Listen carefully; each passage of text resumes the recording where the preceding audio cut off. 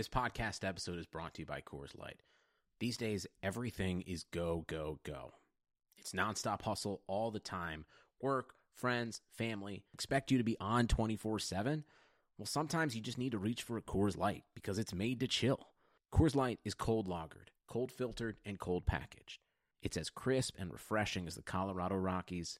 It is literally made to chill. Coors Light is the one I choose when I need to unwind. So when you want to hit reset, reach for the beer that's made to chill. Get Coors Light in the new look delivered straight to your door with Drizzly or Instacart. Celebrate responsibly. Coors Brewing Company, Golden, Colorado. Trying to get by Benning. Darnell Nurse left it in the corner, gets up center. Perry scores! Corey Perry! Lilia able to shake away from Solani. It's given away to Solani. Around in front. Score! Teemu Solani with the steal. And the fans want one. Score! Off the floor! On the board! Paul Kariya!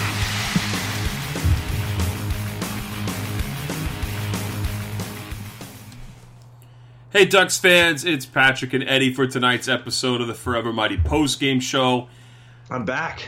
You're back. You literally got home 5 minutes ago from your flight from my house to the other flight, to the other flight, to the bus ride, to the car ride, to the hitchhiking, to the 15-mile walk in snow. So welcome home. It feels like it. It feels like it. The amount of shit that I went through to get home was. I'm sure you guys discussed it on the last podcast because I got a couple messages from people making sure I was okay. But yeah, it was a tough road to get back. A couple extra cities I didn't want to have to go through, but I finally made it and made it back. Was supposed to be on the last pod, but made it back for this one. So did your baggage make it back to your house? Finally, yeah, my baggage came yesterday. And if to top it all off too, the guy called me, told me my bag was going to be there around 10 to 11. So I had to top everything off. That bag made me miss class, but then even more on top of that, he ended up coming early.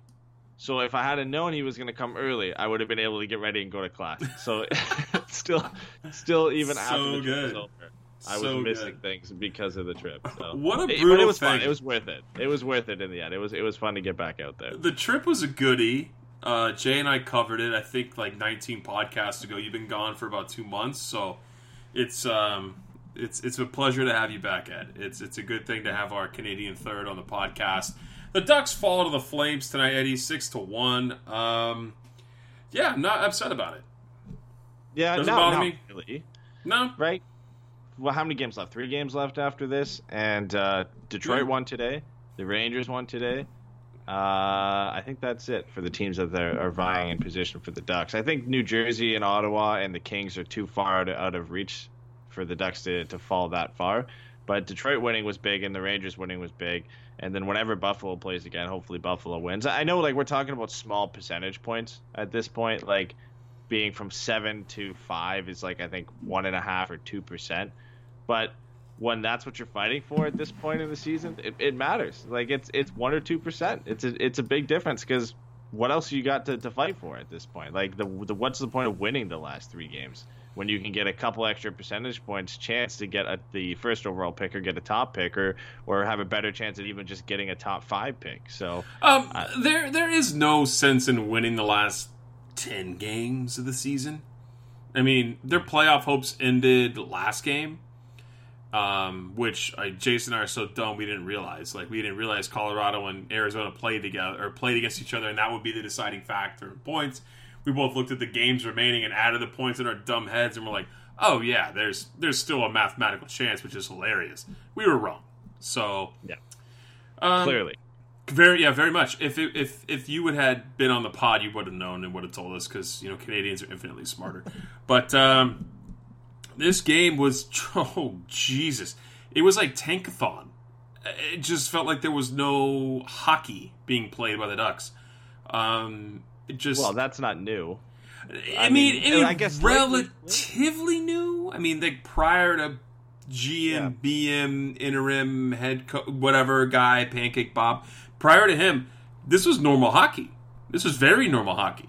Under Bob Murray, this is kind of suspect. Like, what the hell is going on here? Are the Flames that good? To be fair, I think the last game I was a part of was game 71, and then I've seen basically highlights of the Ducks playing well, and they've played better. They've played better from game 72. You've missed 8 games. Yeah, so from game 72 up to game 78, they've played better. I think at one point they were 3-1-1 in their last 5 games before this one, and they looked like a better team. But you knew going into this one, you kind of circled this one on your calendar and said, well, the Flames are trying to, I think they're still within grasp of top of the Pacific Division with the fall that the Sharks have been on. That's what they're trying to get right now. They would like home ice advantage throughout the first 2 rounds of the playoffs, which is big for them, right? Like, anytime you can, and again, we're talking about teams right now fighting for small things. We're talking about the Ducks fighting for percentage points. You're talking about some of the top teams like the Flames fighting for first in the Pacific. Actually, they pulled pretty far. Hey, the Flames are first in the West, just so you know. Yeah. They pulled 8 points in front of the Sharks tonight, and the Sharks have 5 games remaining, so they basically locked it up. And they're 9 points ahead of the Jets and the Predators. Yeah. This team's legit. It's a big win for them. It honestly is. It's a big win for them, because if you can lock that up and you're still fighting to get in front, it's far in front and enough in front of the Sharks that they can't catch you, so that you have home ice advantage through the entire first 3 rounds of the playoffs. For the Flames, that's massive, because generally they struggle on the road. This year they've obviously been a better team, but they've been a better team in general. But it is hard to play in Calgary unless you're the Ducks of the past in the playoffs. But getting that one extra game is huge, and the Flames have been struggling to score as of late. As the broadcast mentioned many times. And what a quality matchup they would get in the playoffs if they started today. They play the freaking Avalanche. So, yeah, what a quality matchup for the Flames there. That's a 5-game series. That's a 5-game series. Should be. It should be, because of how good the Flames are, and it seems like they were on a slump, as crazy as it is with the forward talent that this team has. So they went over 156 minutes without getting a goal from a forward until they got goals from 5 forwards tonight. Or I think Monahan had 2 of them.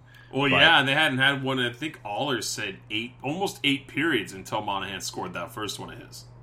Yeah, it was just over 8 periods of time. I mean, it was unbelievable that this team, when you look at the fact that they have Monahan and Goodrow and Elias Lindholm and Matthew Tkachuk and even Frolik and Backlund. I mean, that top 6 right there. The fact that they went scoreless in that period of time, but then you still got guys on the blue line like Mark Giordano, who it doesn't really matter. And I think he got the first goal of the game for the Flames anyway. So. Yeah, they're an extremely talented group. I don't know if I'd put them in the group of being a sweep just because Mike Smith, right? That's the question mark that's been for this team all year. Yeah, they're 18th in the NHL in team save percentage, whereas the Avs, I just looked it up right here, are 12th. And they definitely don't have the Sharks' team save percentage, which is probably going to be pretty hilarious to watch the second worst save percentage in the league take on the Vegas Golden Knights if that turns out to be the thing for the Sharks.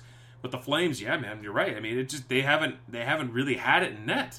I mean, at one point they did with Rittich, but you turn that crease over to Smith, and it's a wild card. Like, you don't know what Smith you're going to get night after night. It's kind of a brutal thing between the pipes for the Flames right now.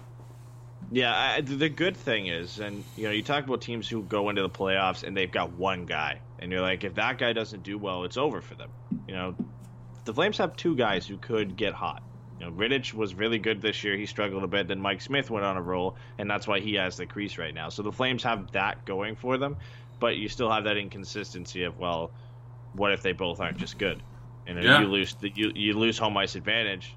It doesn't matter if you're playing Dallas, you're playing Arizona, you're playing Colorado. You've now got to go on the road and win some games, and they've got the goal scoring to do it. But it'll be interesting to see. I think the first few rounds for them could be easier. I think they could beat Vegas. I think they could beat San Jose. But if they get in a battle with the Jets or with the Predators, I think that's going to be tough for them. Yeah, it could be.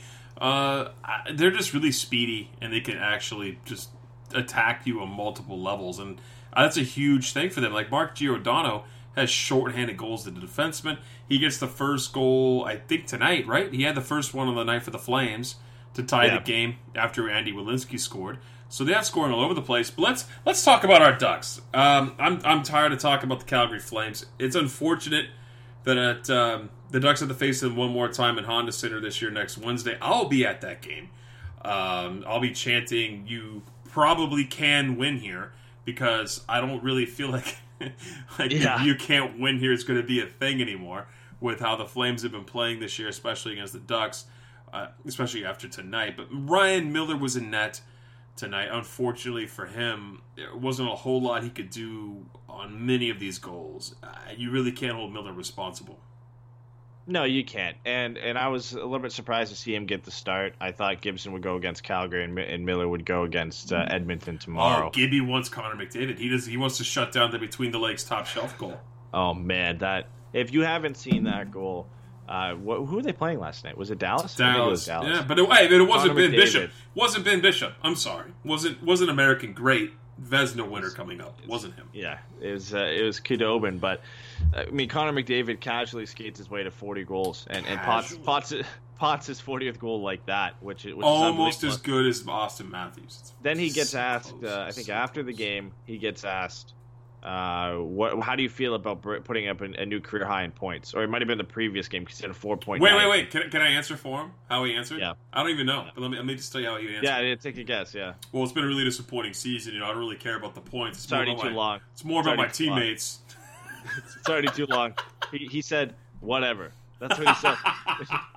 it was not short. Of course he did. Of course he did. He was not feeling it, but he's at I think 114 points now. Triple back to back 100-point seasons for this guy. Now we're getting off on a tangent for Connor McDavid. Almost as good as a Russian. I'm just saying. So. Yeah, but before we hop off the Oilers, you're getting dangerously close to losing that bet for Leon Draisaitl. I stand by my bet. He's not hitting 50. He's at 47 with 5 games remaining. That's great. He's not hitting it. Yeah. It's funny because right after that, even I didn't feel too confident with the bet. He had 43 goals, I think, with 7 games remaining, and you felt pretty confident. Then he goes out and gets a hat trick. I'm still confident. Goes out and gets a hat trick. Then he gets another goal, and he's playing on the line with Connor McDavid now. So it's of course he is. He can't anchor his own line, so he's got to get the feeds from McDavid. Of course. The interesting thing is could Draisaitl beat Ovechkin to 50? One hat trick for Draisaitl. That's a lot, but a hat trick for Draisaitl gets him to 50. Ovi's one away, so likely Ovi hits that in his next game. But it's close now. I mean, it's not out of question to say that Draisaitl can get to 50 before Ovi does. That's like a whole other bet in itself. Yeah, I mean, who's going to get to 125 points first? The other Russian, Kucherov, or McDavid? I'm just curious. Oh, Kucherov. I just want to make sure you understood that Russians are better than Canadians in hockey. Just throw that out there. It's all right. You got an American up there. You've got Patrick Kane. Yeah, somewhere. Yep. Yeah, he's somewhere up there. Almost at 100 points. No, he's at 104. Oh, 104. He finally passed. Okay, that's anyway, good. Let's good. Move on. Let's move on. Let's get on here. Let's go with the game. This game was tough, you guys. So if you're listening to the show and you're giggling at the fact we haven't started it yet, that's because the game was hardly watchable if you're a Ducks fan. Ryan Getzlaf's still out, of course. There's no reason to play him at this point. He's actually being evaluated as to why he's having spasms. He's having back spasms? Yeah, back spasms, yeah. And he's seeing a doctor now because Not they good don't news. know why it's happening. Yeah, Not good news. That's worrying a bit, right? Yeah, like that's good. The fact that they don't know why it's happening, a little bit ominous, but hopefully he's okay. Yeah, it's not good news for Ryan Getzlaf. Hopefully they figure it out. Good news is they have like 6 months to figure it out. So we'll see what happens with Getzy. Hopefully he's better sooner rather than later. I'd like to see him in game next week when I'm at the game against Calgary. Getzlaf out Manson now, which just, I mean, can we just say now it's concussion? That's got to be a concussion. He goes I never saw it.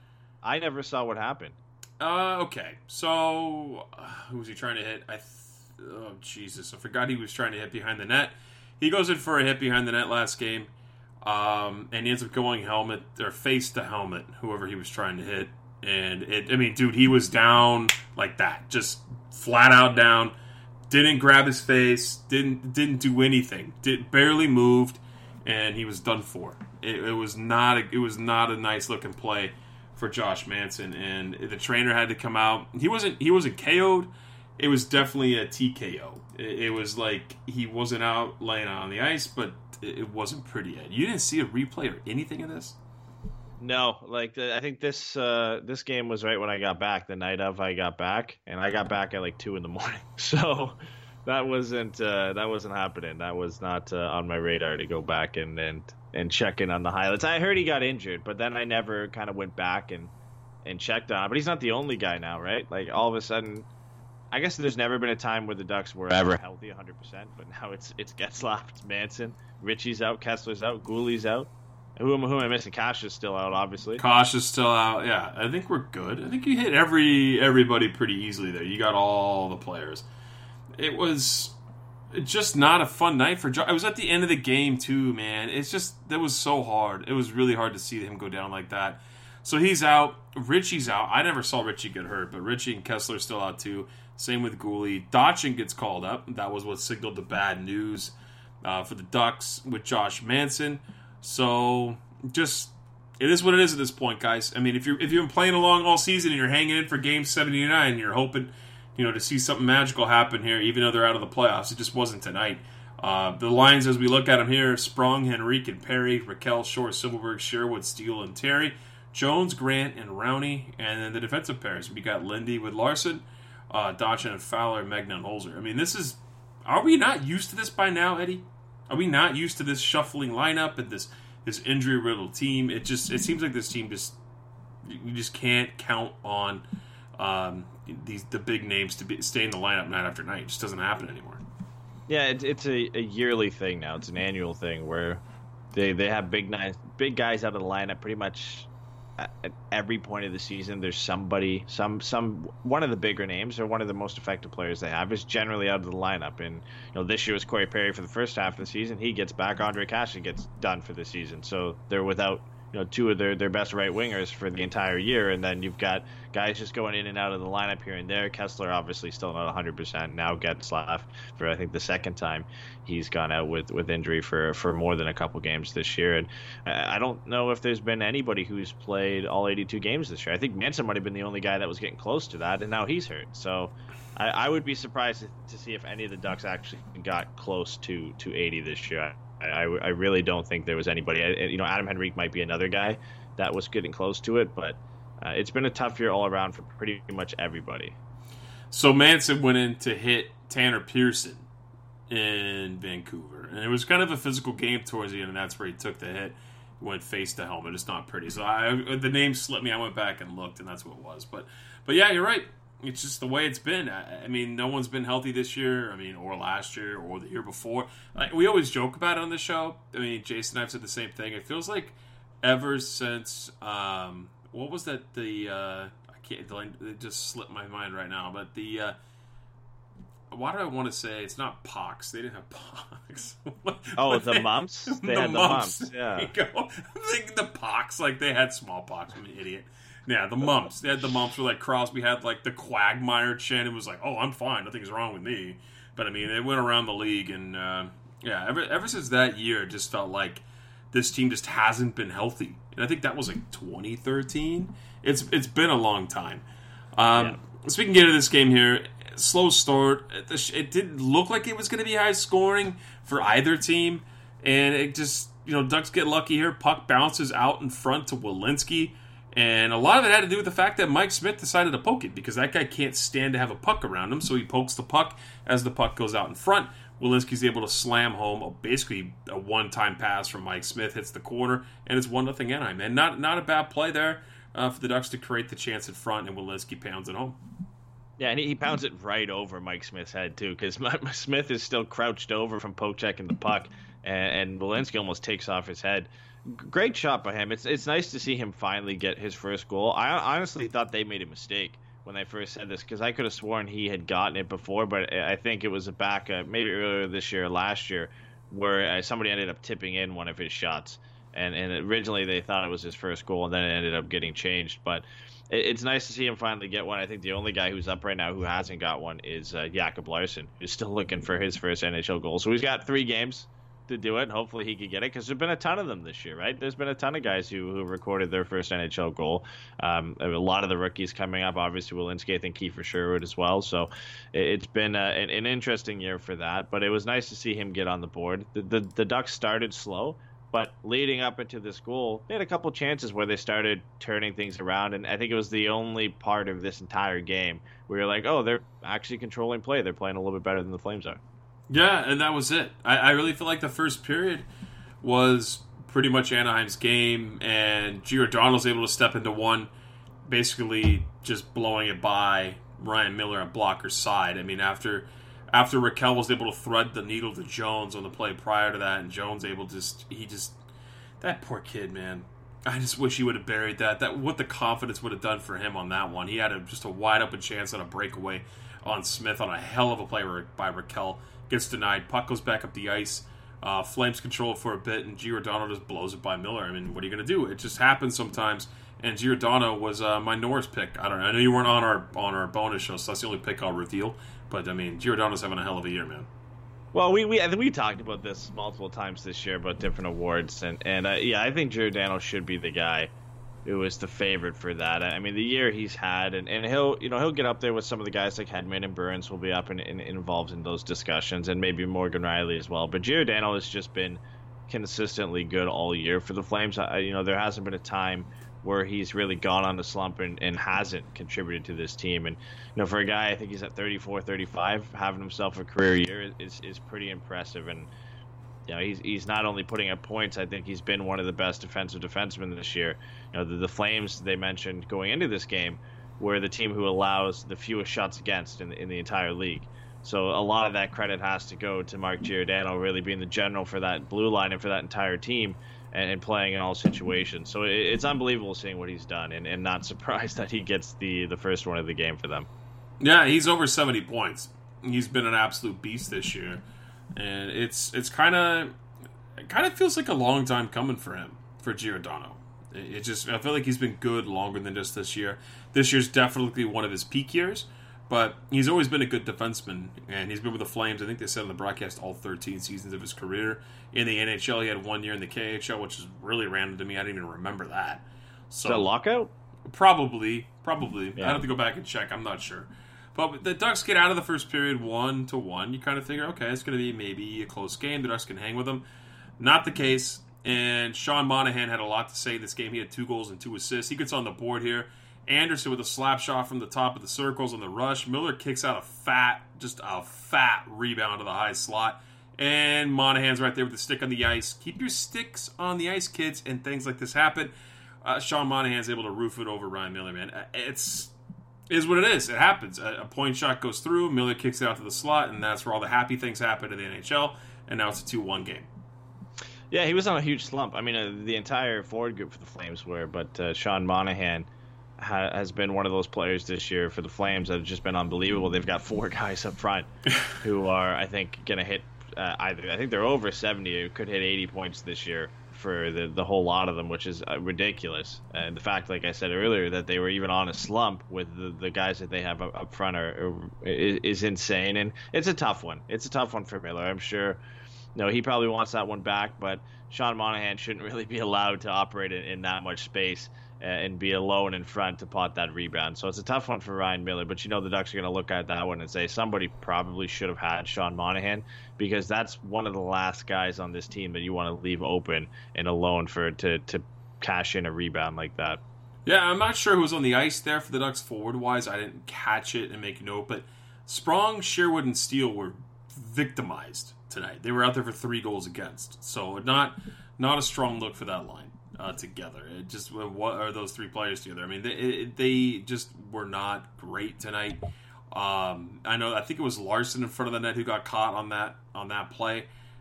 What are you going to do, though? I mean, these kind of things happen. Also, it's 2-1.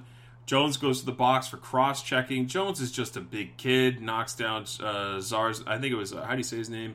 Zarnik. It's Zarnik, yeah. He gets knocked down. They say it was in the numbers, but I mean, okay. Flames go to the power play. James Neal cashes in, I think, by his thigh or his shin guard or something. I originally thought this goal was Monahan again. Yeah. So did everybody in. Is it still Scotiabank Saddledome? I'm just gonna. Let's just assume it is. Assume it is. Yeah. So did everybody in the Flames arena, because they thought he got a hat trick in the last game too. So it was one that I didn't see. I think this is how James Neal scores goals now, is that he ends up getting them off his ass, off his leg, because, I mean, let's be honest, we talked about it this year as well. He's been one of the guys who's been one of the worst free agent signings this year, where he just has not been able to score on a regular basis. They paid a lot of money for this guy, too. They paid a lot of money for James Neal. And this is probably not the type of goals you want him to score. But if right now, I think they'll take anything from this guy. So, it's a tough one for Miller because you can't really do anything for that one when it deflects in off a player, especially right in front like that. But James Neal will take it. That's all he can really get this year. Yeah, man. I mean, besides the fact that he hadn't scored in 8 periods, Ford hasn't scored in 8 periods. And it was nice to see James Neal get a goal if you're a James Neal fan, but that guy's been absolute garbage this year. I mean, he got paid all that money, like you said, from his outstanding year in Vegas the year prior to come to the Flames this year, and he just hasn't done anything. He's had injuries, but he's also older, just not quite worked out for the Flames. And luckily for them, they haven't really had to rely on him, honestly. No, and that's, what's insane is that this forward group could be even better if he was any bit close to what he was last year. You look at the fact that we mentioned the top line of Gaudreau, Monahan, and Lindholm being one of the best in the NHL. And then you've got Backlund and Tkachuk and Frolik, who are a very underrated line. Then you would have a guy like James Neal, who arguably could have been on that second line. Might have been the guy that they brought in to go on that top line, and then Elias Lindholm stole that spot from everybody. But, imagine if James Neal can get hot for the playoffs. If he can just somehow he always has that potential, right? He used to be at one point one of the most lethal snipers in this league. So that's a scary proposition for a lot of teams, just thinking, James Neal at any point could turn it on. And, he's been a big game player in the past. So the Flames at least are hoping that, this isn't one that's going to get him off his horse and he's all of a sudden going to turn into a completely different player. But maybe the playoffs and the different atmosphere in the playoffs are what's going to get James Neal going. Because I think he's making like $5.5 million. Yeah, he's making a lot of money. The production he's had this year has been nowhere near equaling the value that they paid for him. Yeah, it's been brutal for him. I mean, he's always been that guy that's kind of been the goal scorer, and this season just hasn't been his way, which didn't bother me at all. He's not on the Ducks, so I could care less. But a scary thing would happen this period, man. Not a good second period for the Ducks. Not only are they down 3-1 at this point, but Troy Terry, just brutal. He's been on fire. At times, and especially with the goals. He was on fire before he comes to Anaheim, and he's cooled off a bit here. But he's preparing to play these last game or two and then go down to the goals of the playoffs. The goals, I think playoffs start in 2 weeks. He blocks a shot from Mark Giordano. He has to crawl to the bench, goes to the locker room, and doesn't come back, man. That's... God, really, just another injury. Do we really need to keep piling these on? We're already out of the playoffs. Why are the hockey gods still smiting us night after night? I just don't get it. It's a bigger loss to the San Diego Gulls if he's out long term, because it doesn't really matter for the Ducks for the remaining 3 games if Troy Terry is in or out. No offense to him. I'm just saying, that's the way it is right now with where the Ducks are in the standings. It's probably better for them if they don't have Troy Terry's skill in the lineup if they're looking to lose games and get higher position. But it is a tough loss for the San Diego Gulls, who he would be arguably their best forward when he gets back down there. He was for most of this year.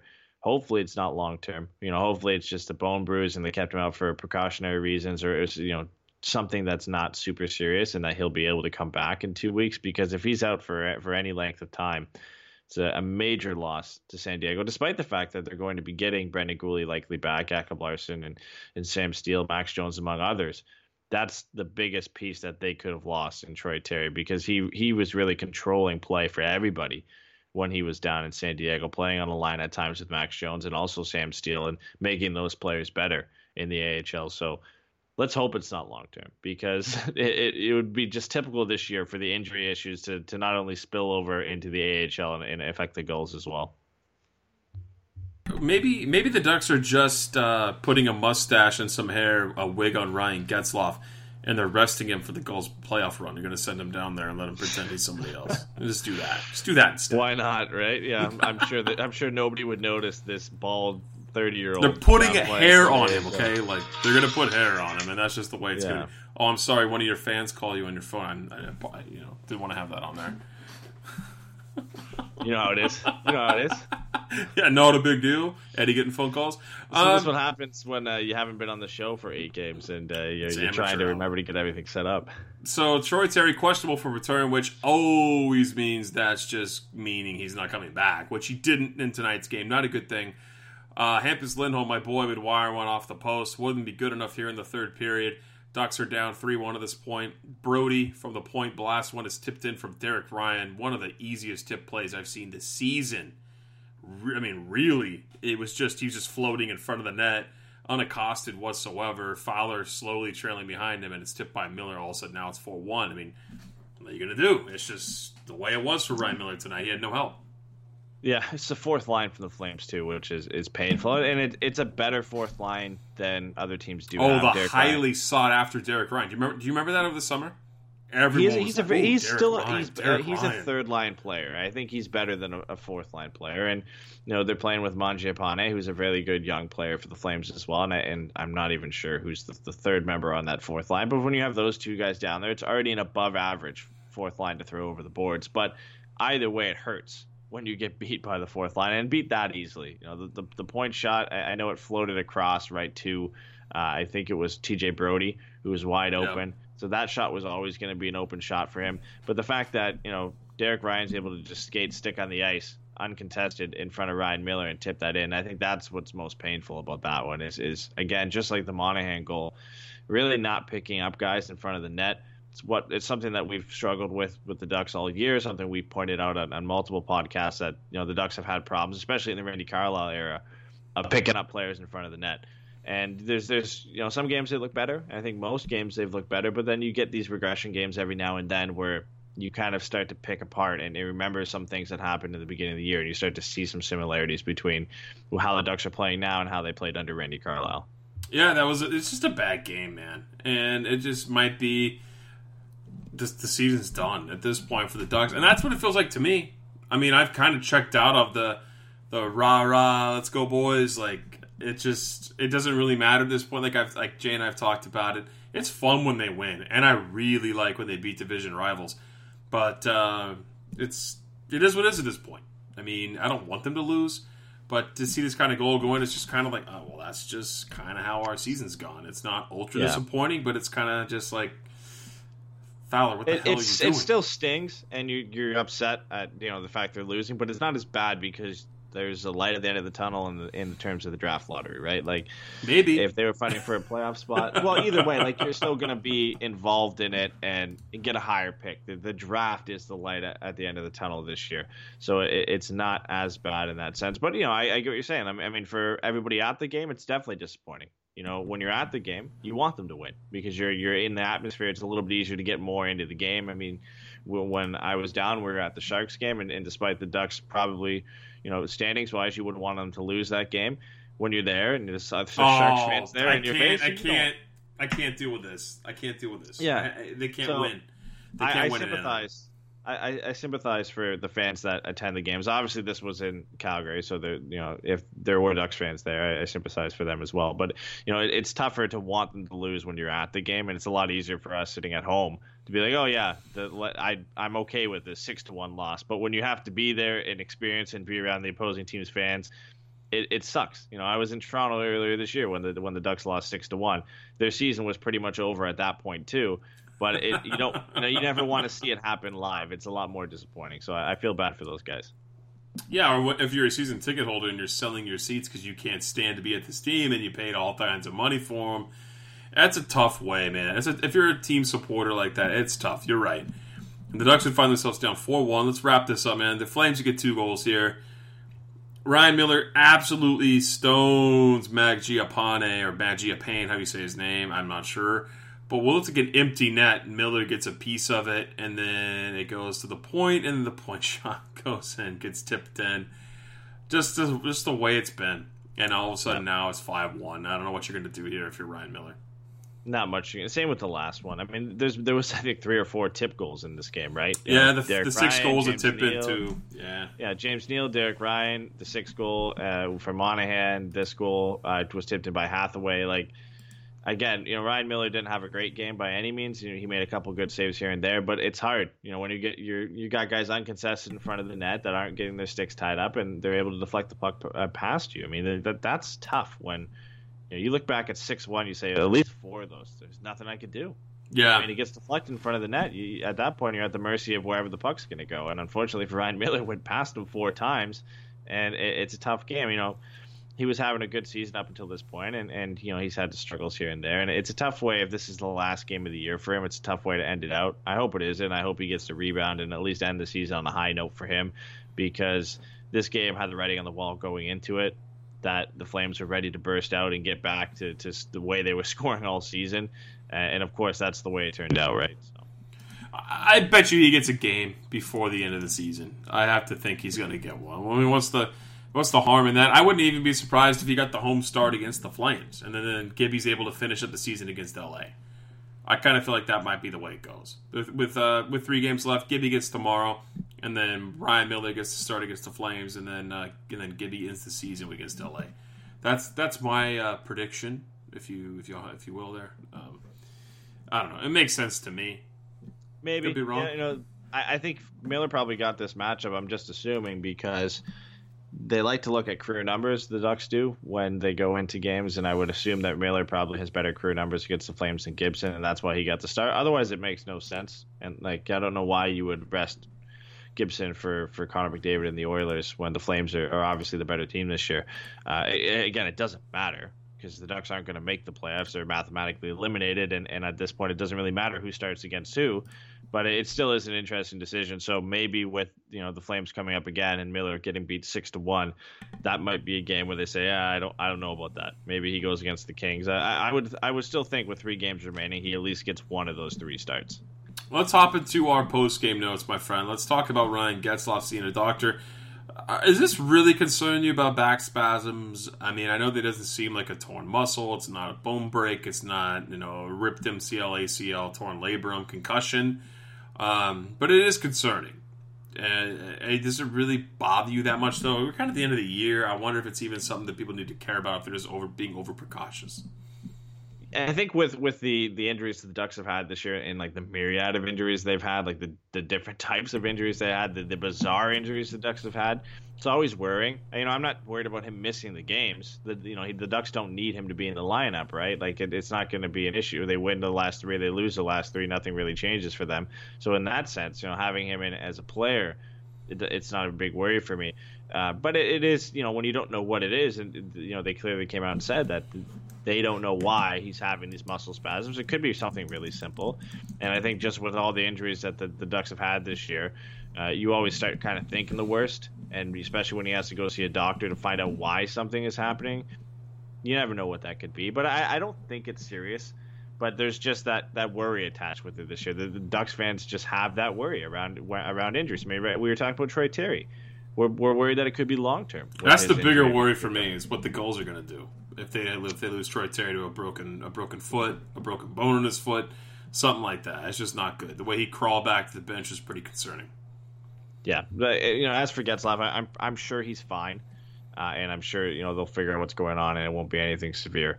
But again, like I said, there's always that worry attached when there's a mystery around the injury, when you don't really know what's happening. I mean, we know with Patrick Eaves, for a while we didn't know what it was, and then they announced that it was Guillain-Barré syndrome. I probably butchered the name of that, but they we had no idea what that was, and they didn't know what it was leading up to it until he got a consulting from a doctor, and that whole situation kind of lingers over any mysterious injury that the Ducks have now. For a while we thought I think it was John Gibson had a concussion, and it didn't turn out to be the case. He had whiplash or whatever, but you never know, right? The Ducks aren't really forthcoming with that information, so we're always kind of left to speculate until the news does come out, and you get these little leaks of things like this where he's seeing a doctor, and to kind of add fuel to the fire. Well, let's get on to the next topic tonight. You just mentioned Patrick Eaves with Guillain-Barré syndrome. He's now been nominated for the Bill Masterton Memorial Trophy. Do you think that he probably should have lost that to Ryan Kesler, or does he deserve it? I'm being sarcastic here, by the way, because, being celebrated for injuries is tough as it is. Yeah, I think he deserves it. He does. He for sure. 100%. They both do, but he definitely does as well. He likely deserves to be a finalist as well. I'm not sure, again, who all the nominees are for teams. Last year was clear cut. It was going to be Boyle who won it with what he went through. That was going to be obvious. This year, I don't know, what everybody's been going through and who's been nominated by each team. But from a little bit of a biased opinion, I think you would have to assume that Patrick Eaves is at least a finalist with what he's been going through. The fact that he went through that, missed the entire summer, didn't know if he was ever going to play again, comes back, plays a few games, and then has another injury he has to deal with, and now the weakness is back, and they don't know if it has anything to do with the injury that he had before and the illness he had. So it's been a tough year, but he's persevered through it, and I think he's easily the only guy I think that should have got nominated by the Ducks, and I think he should be a finalist, depending on what the other nominees have gone through this year. I mean, the other nominees, it kind of goes around the board with injuries and all that happens, right? I mean, guys that are persevering through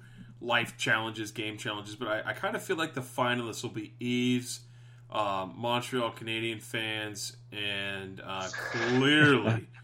Clearly, it's going to be Edmonton fans, to miss the playoffs. Why Montreal Canadian fans? Just because they're having a better year. Because they're French and they're weird and they have and they hate everybody. So if you're not French, they don't like each other. They don't like you. It's just the way it is. Yeah. From what I've heard, I've never been to Montreal. And then Edmonton Oilers fans, clearly, they've gone through some hardship year after year, and this is their year to Connor win. McDavid for having to deal with that. Yeah, no, he might. He very much could be a finalist for the Masterton Trophy. No, but in all seriousness, no, Eves definitely deserves that, man. He's had such a tough go. I mean, what a brutal turn of events for him. I mean, you come to Anaheim, you have a hell of a year with Ryan Getzlaf, you get injured, and then you just don't come back. After you sign an extension, you just don't come back. It's just really, really sad. Yeah, because, at this point, again, we're back to that point where there's no guarantee if he's ever going to play again, right? Like, we thought that was all. There isn't. Came back from that, and that he was going to be good to go, and then again, like I said, the weakness came back, and we don't know if it has anything to do with the illness he had before, but you would assume it does, and that's disappointing, because it would have been nice for him to end his career, or at least end his time with the Ducks on a high note, and at least play his final season in Anaheim and have a decent season where he's able to just go out on his own terms. So hopefully it's not the end of his career, because that'd be a disappointing way to finish out. No, for sure. Let's get on to your boy Sam Steele. You didn't get a chance to talk about his Hattie against the Canucks on the penalty shot when he goes backhand shelf on a ridiculous deke. Hell of a play by the kid, and yeah, man, he's a great player. He's put himself back in the limelight here in Anaheim. Yeah, this was the game I was supposed to be back for. And, of course, I was on the bus, and I'm looking at, I look at the first goal, I see Sam Steele. I'm like, oh, it's great. Sam Steele got a goal. Check back about half an hour later, and I get some Wi-Fi. He's got a second one. And then at the end of the third, I'm getting a couple messages, and Sam Steele's a hat trick. I was like, God damn, this is the game I'm going to miss, of course. Like, the guy at one point was the clear-cut number one for Ducks prospects, and he finally has his coming out party at game 78 of the season. He finally gets things going, but that's kind of been his whole year. It took him a while to get things going in San Diego, and then before the call-up, he was just tearing it up down there.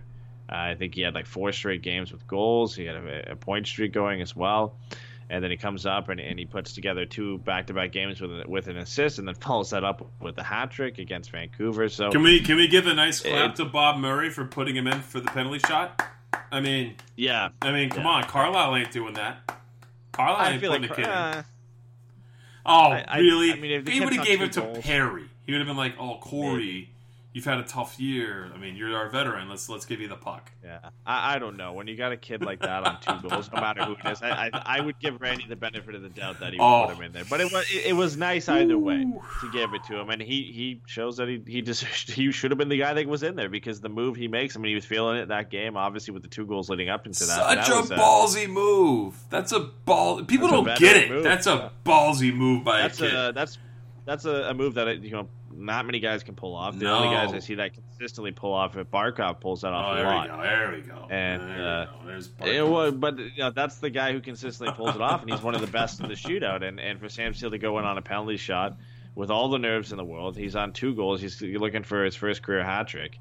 This is only his 4th career goal if he puts it in the back of the net. And cool, calm, and collected, he does it. I mean, he made it look easy. He made it look like he's been doing it all year.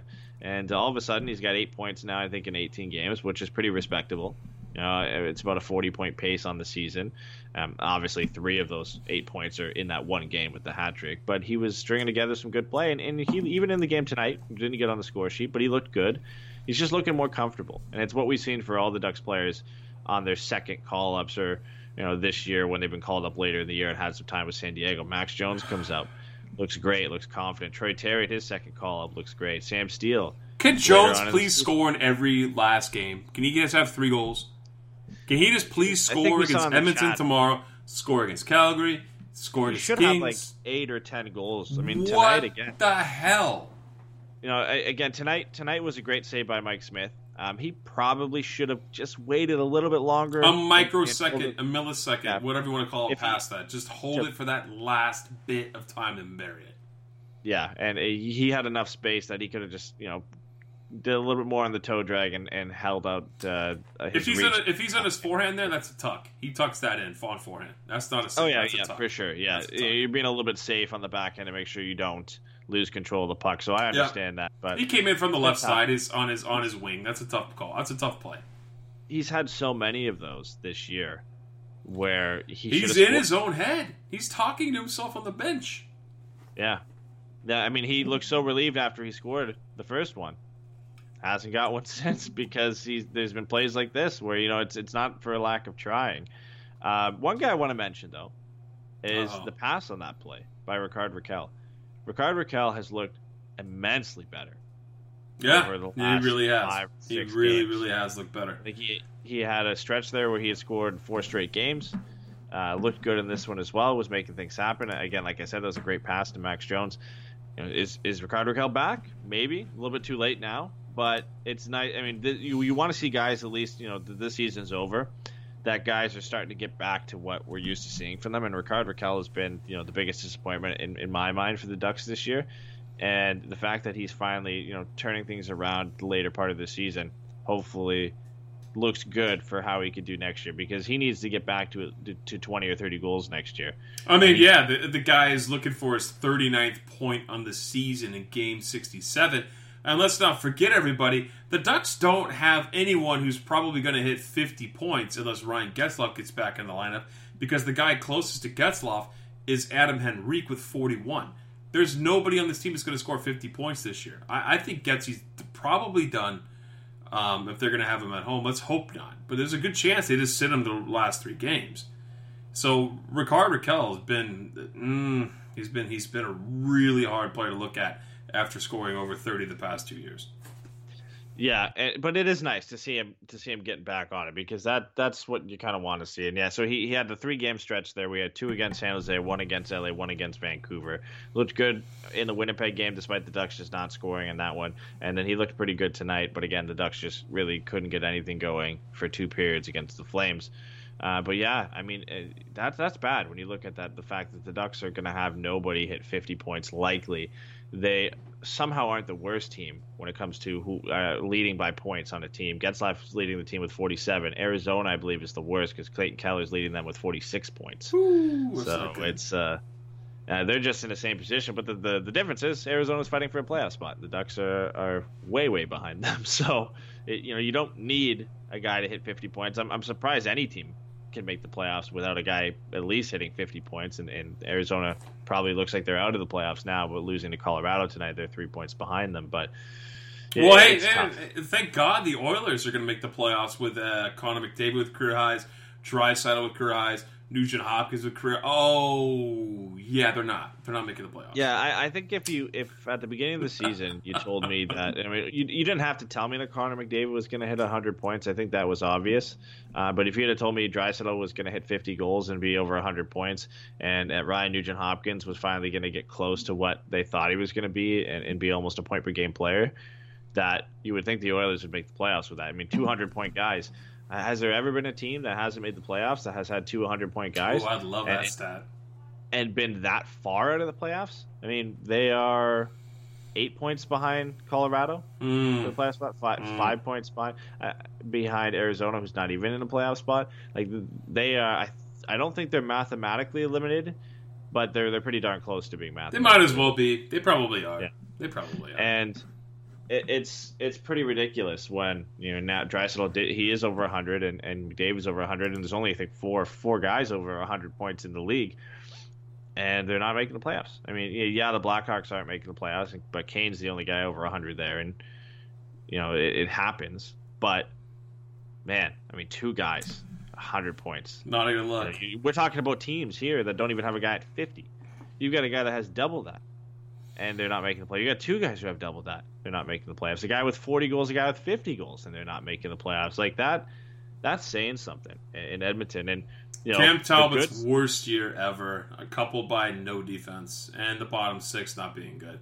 Wow, that's a lot. That's a lot. It's not the worst spot to be in though, because you still have, but you still have two guys who are capable of 100 points. Yeah, but that's not a bad spot to be in. Do you not know who's running that team?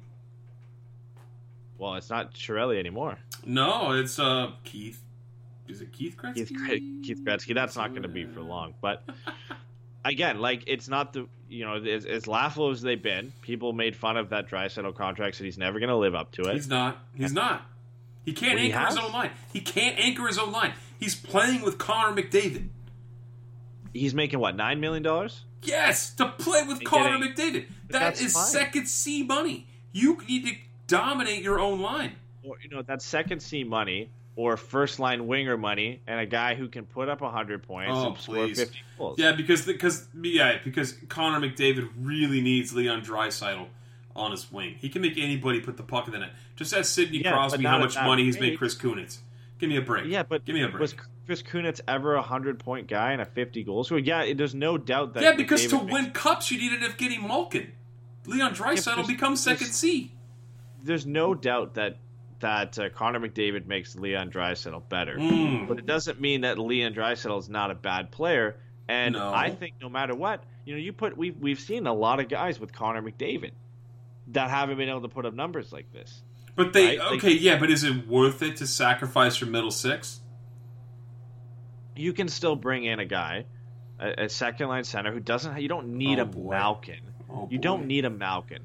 You can get a second line center for $6 or $7 million who's very good. But not $9 million. You've got the best player in the game, and you've got a guy who could be playing with Connor McDavid, a consistent 40 or 50 goal scorer. That is a similar setup to what Washington has with Nicholas Backstrom and Alexander Ovechkin. I'm not comparing Draisaitl to Ovechkin. Please don't. Did Washington really have an Evgeny Malkin? They had Evgeny Kuznetsov. He was a great player in his own right. He's a great player. Yeah, he's a great player, but he's not a Malkin. You can get a player similar to Kuznetsov in free agency, or you can draft another center that you can work your way up. The Oilers are not in the worst position in the world. They need a goaltender. That's obvious. They have some defense prospects coming up. They should probably draft a defenseman with their first pick in this draft and maybe grab a center. Who knows? They have some options there. But when you have Connor McDavid and when you have a guy like Draisaitl who can score 40 or 50 goals, you're not in the worst position out of every team in the league. How much money do you think Evgeny Kuznetsov makes? I think he only makes about $6 or $7 million right now. 7.8 for about 70 points in 72 games. Not playing with Connor McDavid. Leon Draisaitl makes $9 million. Yeah, but Draisaitl was also a 70-point guy not playing with Connor McDavid. But he was supposed to anchor his own line. They brought him in as an anchor, and now he's playing along with perhaps the greatest player in the game. He's not worth the money. He's not worth the money. If I have a guy, no matter who, I don't care who he's playing with. If he's, you're telling me like you're comparing him to Chris Kunitz playing with Sidney Crosby, which is nowhere close. Okay. If I have a guy who can put up 100 points and almost score 50 goals, and the only year he's ever done it, by the way, he's ever done it. Fair enough. And originally the contract was worth too much. But if he can consistently do this, where he's a 40-goal scorer and a 90, 100-point guy, he's worth $9.5 million. Even he's if making $8.5. He's not even making $9. He's making $8.5. Draisaitl's making $8.5. Even better. That over 100 points, 40 to 50 goals. If he can do that consistently, he'll be one of the best goal scorers in the game because not many people can score 40 goals consistently. I'm not going to say he's Kunitz 2.0. That's great. I'm not going. And again, you're right. He's never put up 30. He's got almost 50 this year. Yeah. Like there's arguments that it might not be sustainable. Who knows? But I would assume playing with Connor McDavid when you're a player of the ability of Leon Draisaitl, you can at least probably hit 30 consistently when you're almost he doing got Marco. paid because of his playoffs against Anaheim, which they didn't even win the series against. So that's why he got paid. He got paid because it was playoffs. And then and they're looking pretty happy right now. I'm sure the Oilers are with his production. If he had been playing with Connor McDavid this year and only put up 70 or 80 points, then fine. But he's well surpassed his career high in goals and points. So I think they're pretty happy moving forward. They've got some good young players coming up forwards. They're just defense and goaltending is their issue. Aberration. He sucks. He's not that. He is definitely. I like how that. people are saying that Draisaitl will never do it again, but nobody's saying Kucherov will never hit 120 points again. Kucherov is just a different animal. He's better. But he's better. But I don't think he's definitely not a consistent 120 point player. Like he's done. He has hit 2 seasons at 100 points. Yeah, that's more than Draisaitl. Yeah, but I don't think 120 points. He's getting to territory that we haven't seen in almost 2 decades. Right, and it's on the assist column for him though. Like he's had over 30 goals. A lot of secondary assists and power play points. Yeah. No, of course, a lot of power play points. He leads the league in assists with over 80. I think he's got 83 assists. Yeah, he leads the league in secondary assists. He leads the league in power play points. Mm-hmm. And I believe he doesn't lead the league in primary assists. I think that's actually Connor McDavid. So there's some things going for him there that show that he'll likely regress next year, which he can still hit 100 points. Like that on this team that's going to still be together. He could still hit it, but it's just funny. Like nobody's talking about Kucherov being a guy that could regress next year because he's having an insane season, but everybody's talking about Leon Draisaitl among others on guys that might not have as good a season next year. You and I and Jason need an NHL show. You and I just literally spent 15 minutes arguing about Leon Draisaitl, Chris Kunitz, and now we're talking about Kucherov. Where has this Ducks post-game show gone? There's 3 games left in the season, and the Ducks just got thumped 6-1. Where has this gone? There's better things to talk about.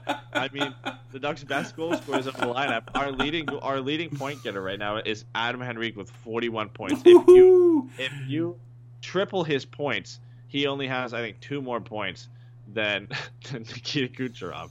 It's a tough go. It's definitely been a tough go for us. Sorry if you didn't enjoy us talking about the NHL right now. If you haven't tuned out, we're almost at an hour. I would be surprised if you wanted to talk more about the Ducks right now, the way they're playing.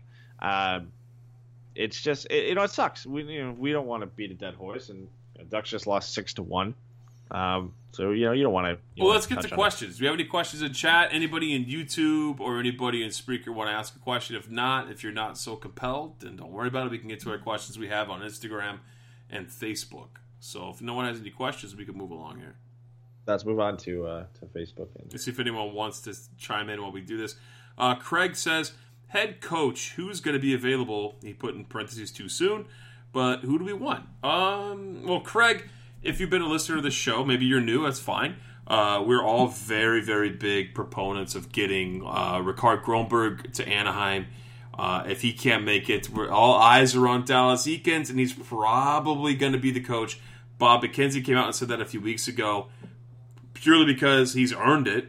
He had a disastrous career in Edmonton, comes to Anaheim after being in the goals, would be a great story. He brings all these kids up in San Diego, develops them. He's a great players coach, comes to Anaheim, fulfills his destiny, and turns Anaheim around away from Randy Carlyle's just horrible dinosaur, prehistoric game of hockey that he was playing here, and brings in the fresh new vibe, and this team flourishes. So I think it's going to be definitely Dallas Eakins, but Ricard Grönborg, we had him on the show, and we're definitely a big supporter of his. Yeah, I think it's, if not 100%, like 99.9%, it's going to be Dallas Eakins. But again, I'm in the same boat that I would love to have Ricard Grönborg. I think he's the best coach available on the market. Other than maybe Coach Q, but he's only a guy that specific teams should be searching for, teams that are going to be competitive and in need of a new coach, and that comes with his resume. Grönborg's never coached in the NHL, and you look at the success that Quenneville's had. Yeah, he's the best coach available, but when you're looking at trying to build a team and bringing in a new guy and a new mindset, I think any of those teams looking to move in a different direction, Grönborg's the guy that you should go for. And I would love for the Ducks to get him. I don't think it's going to happen. But either way, whatever team he goes to, I think he's going to have success there because he has all the makings to be a really successful coach in this league. It was so funny, man. I was listening to another hockey podcast. I mean, yeah, I do that too. It was a big podcast, and they were talking about coaches being thrown around, and they mentioned what a big leap of faith it would be. You know, maybe in the next 5-10 years, we have a European coach come in and coach an NHL team out of nowhere. And I was like, wow, really? And they wouldn't say Rikard Grönborg's name. They just kept saying, you know, there's been a name thrown around, a guy from the SHL or Swedish Hockey League. He's been tossed around, and I don't know, he's been talked about. Not really sure if he's ever going to be able to get a chance, you know, here in the next few years, but maybe one of these, you know, old-time organizations are going to throw this guy in there. It's like, he's been talked about a lot. Just say Rikard Grönborg has been talked about a lot. And it's no secret anymore. It's not a secret anymore that he's desperately wanted to come to the United States and get his feet wet. And he even said to us, he doesn't care. He just wants to be in the North American game and work his way up or get an NHL shot. But most likely it's going to be AHL. So, hey, Eddie, is it not like the second best plan possible that Eakins gets moved up and Grönborg takes over the head coaching job with the Gulls? We talked about this. It's possible. It's very like, probably slim to none, but it's possible. That's my ideal situation, sort of. Because if then, you know, you don't want Eakins to be gone, and you know Grönborg's not going to last too long in the AHL before another team comes calling for him. So the only way that works out that he would end up being the coach of the Ducks is if things went wrong with Eakins. Unfortunately, I don't want that to happen. No. You know, I want Dallas Eakins to come in and be successful. I feel bad for what he had to go through in Edmonton. So for him to come in to coach a couple of years and then get fired for Grönborg to come up, that would suck. You know, we'd be hoarding assets at that point. And, you know, Grönborg would definitely come if he had no NHL jobs. I'm sure, you know, an AHL option, especially down in San Diego, would be pretty appealing to him. But I would have to think that some team is going to offer him an NHL job. There's no way I don't think he makes it through this summer without, you know, getting a couple offers from some NHL teams looking for coaching positions. Next question is also from Craig. He says, Kasha, I know he had surgery, but absolutely no updates. So, yeah, I had nothing really to report other than he was out 6 months. So you're looking at we're not going to get any updates until training camp. I really don't feel like you're going to hear another peep out of this organization about Andre Kasha until we'd see September.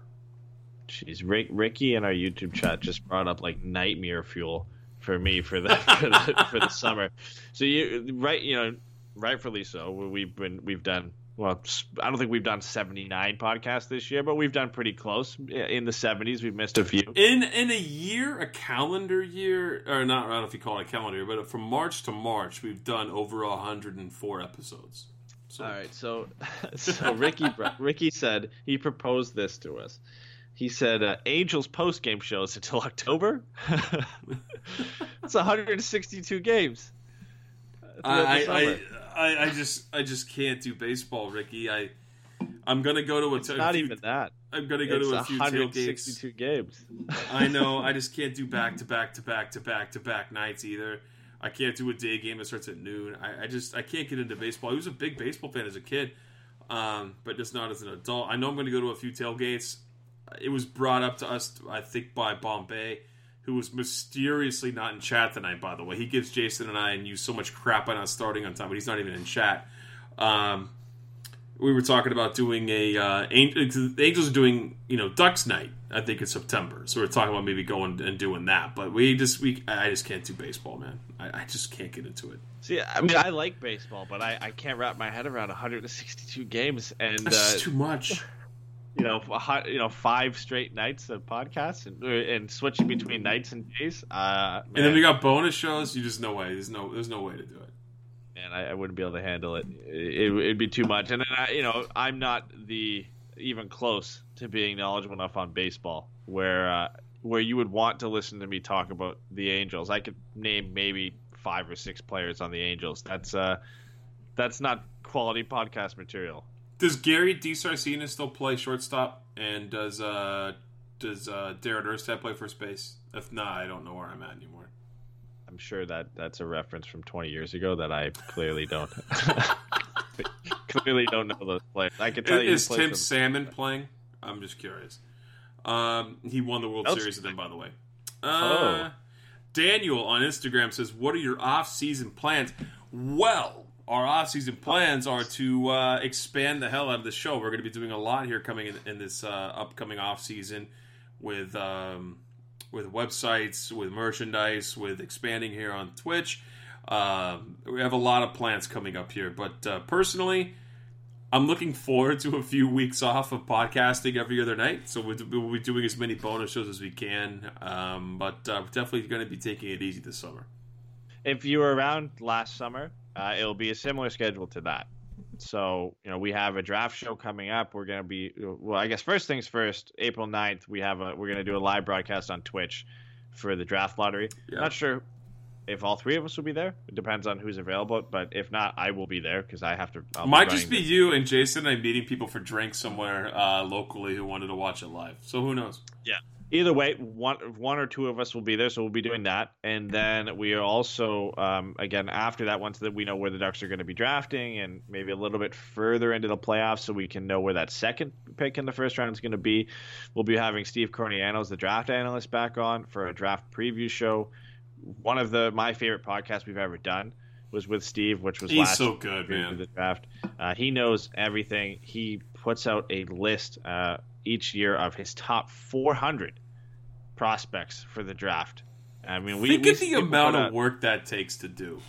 We see guys put out their top 93, which is the first 3 rounds, and think that's a lot. And he puts out his top 400 rankings. So if you want the best guy possible to talk about prospects, Steve's the guy to have on. He made some interesting choices last year. We talked about who the Ducks should draft, and they ended up drafting a couple guys he focused on specifically. He mentioned the Ducks should go for Blake McLaughlin in the 3rd round. And guess who they drafted in the 3rd round? It was Blake McLaughlin. So, and he had him ranked, I think, as a 2nd-round player. And, that was an interesting one. It was a fun talk, so we'll have him on again. We'll obviously be doing draft coverage when the draft comes around. We'll have a draft post-game show, I guess you could call it. After the draft will be a post-draft show where we'll talk about who the Ducks drafted. And then hopefully we can line up some more interviews with Ducks prospects. I think we interviewed almost everybody last year. Yeah. In the first couple of rounds, we had Lindstrom, we had Perbix, we had McLaughlin, we had...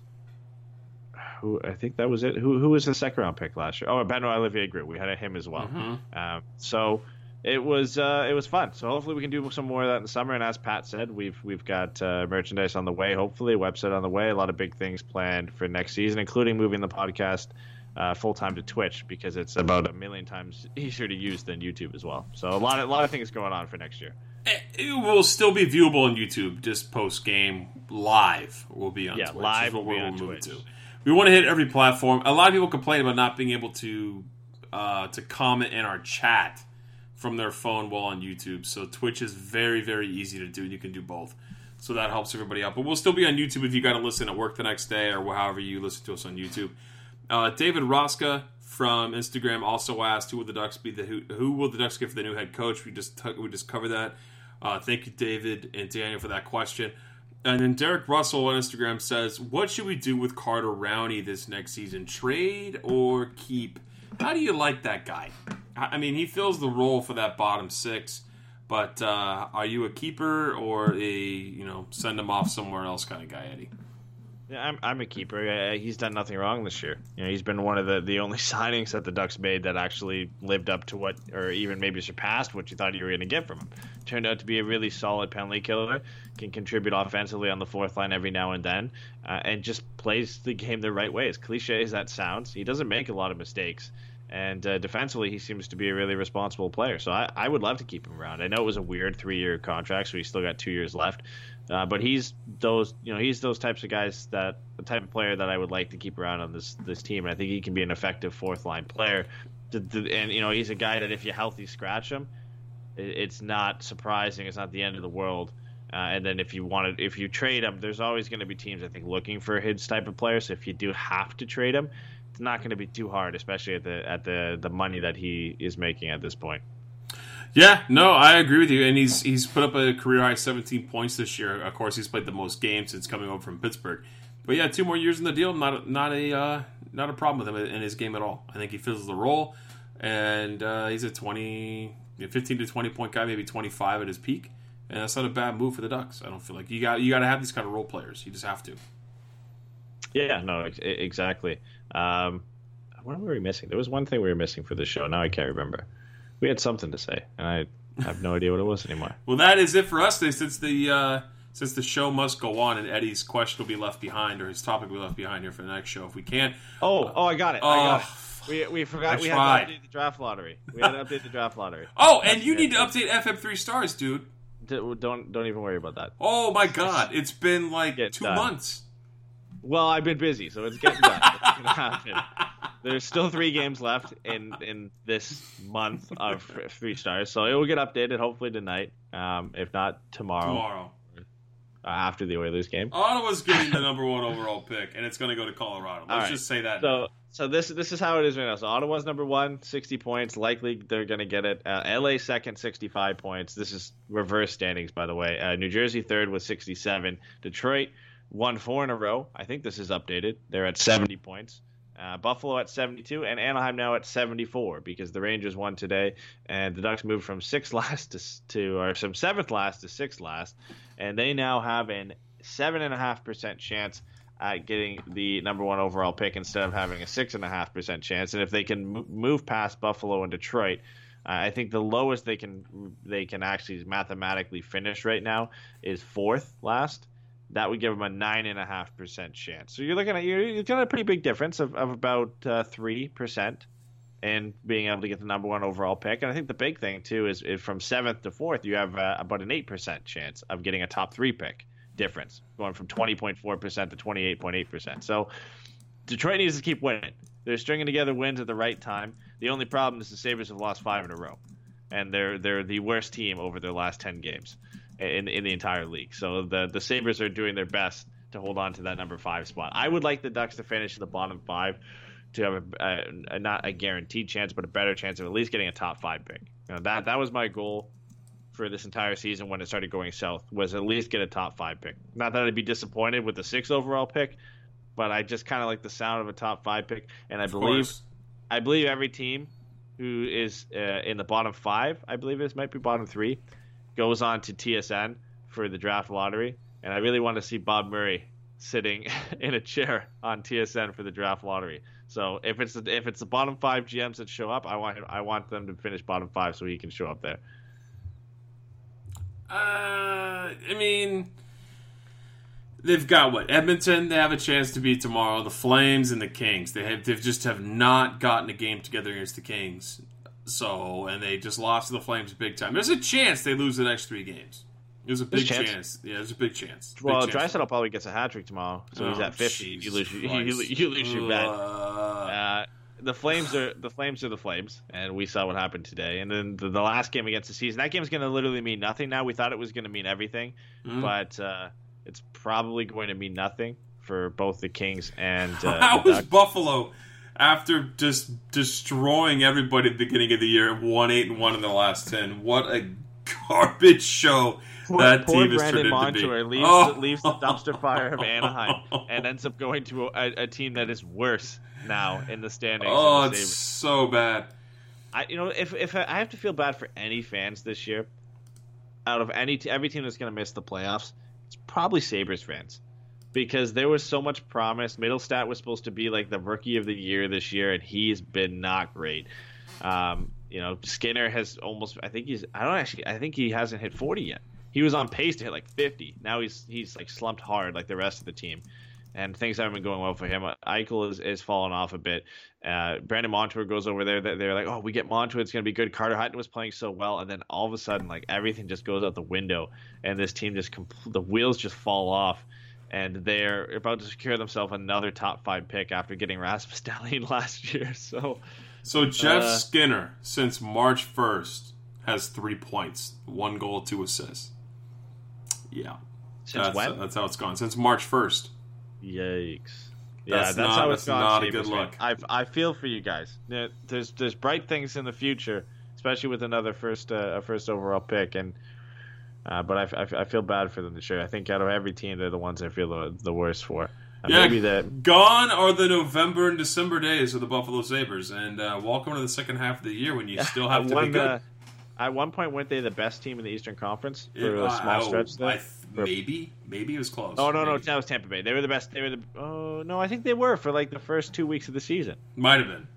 Yeah, which was weird. But the first 2 weeks mean nothing, obviously, because now look at Tampa Bay. Consistency is everything, folks, because Tampa Bay is consistently good, and they are by far the best team in the league. And the Sabres, who were at one point the best team in the Eastern Conference, have now consistently been bad since about November. So that's how things go. Yeah, it is how they go, and that's how the night's gone for the Ducks, just consistently bad. And so we revisited that tonight against the Flames as the Ducks dropped that one 6-1. Ducks play again tomorrow night against Edmonton. There'll be another post-game show tomorrow night.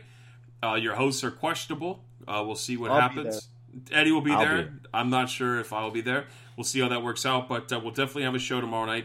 Thank you guys for tuning in. Thanks for sitting through the NHL stuff. We love to talk about that. Another great place to catch that kind of NHL talk is on our Patreon. If you're not a Patreon member and you would like to hear 4 more shows a month from us, go check us out on Patreon. Different tiers get different shows, so there's a little bit for everybody. If you're a top tier guy, you get a puck bottle opener with our logo on it, which is pretty cool. I have it. Eddie brought one home with him. Are you showing the crowd?